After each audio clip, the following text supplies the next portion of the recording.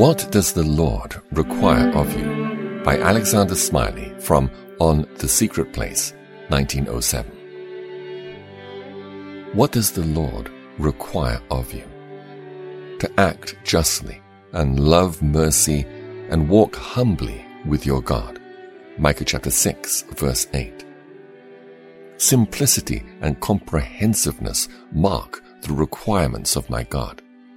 He can abbreviate his demands into the fewest words, but they are words which embrace the inward and outward, the present and future, the earthly and the heavenly. I may fall into serious error regarding his will for me. It is not a religion of ritual observances which he requires. How easily I attach an undue importance to ceremonies and forms, rites and penances and fasts. Nor does he solicit primarily a religion of external moralities. God looks on my heart. Nor is it a religion of emotions of which he is in quest. I must not put excitement and tears in the place of saving grace and childlike obedience. But see, my soul, God asks us to act justly. I cannot be his unless I do justly.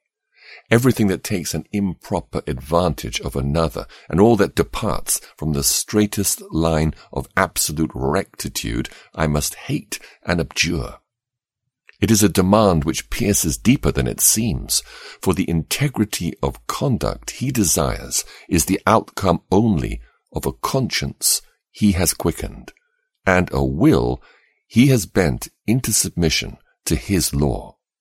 The ethics of the gospel are preceded and rendered possible by the redemption and regeneration of the gospel.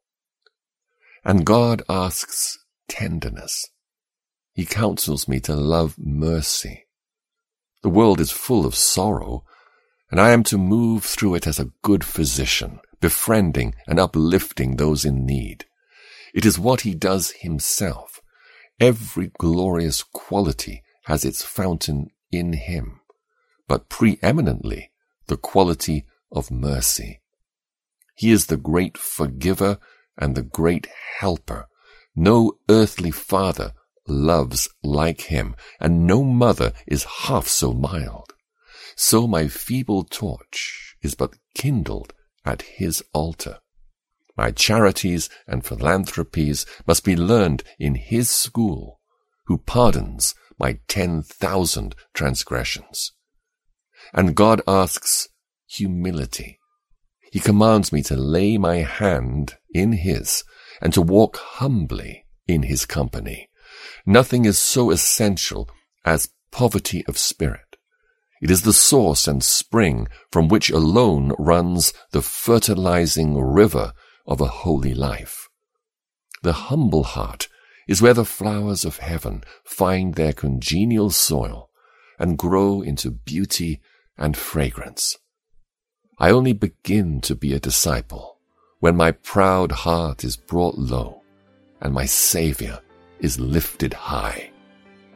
Now, my Father, if these are to be the features of my soul, then it is manifest that none but you can create them and can nurture them and can lead them to their perfection. Do the work, Lord, and have the glory.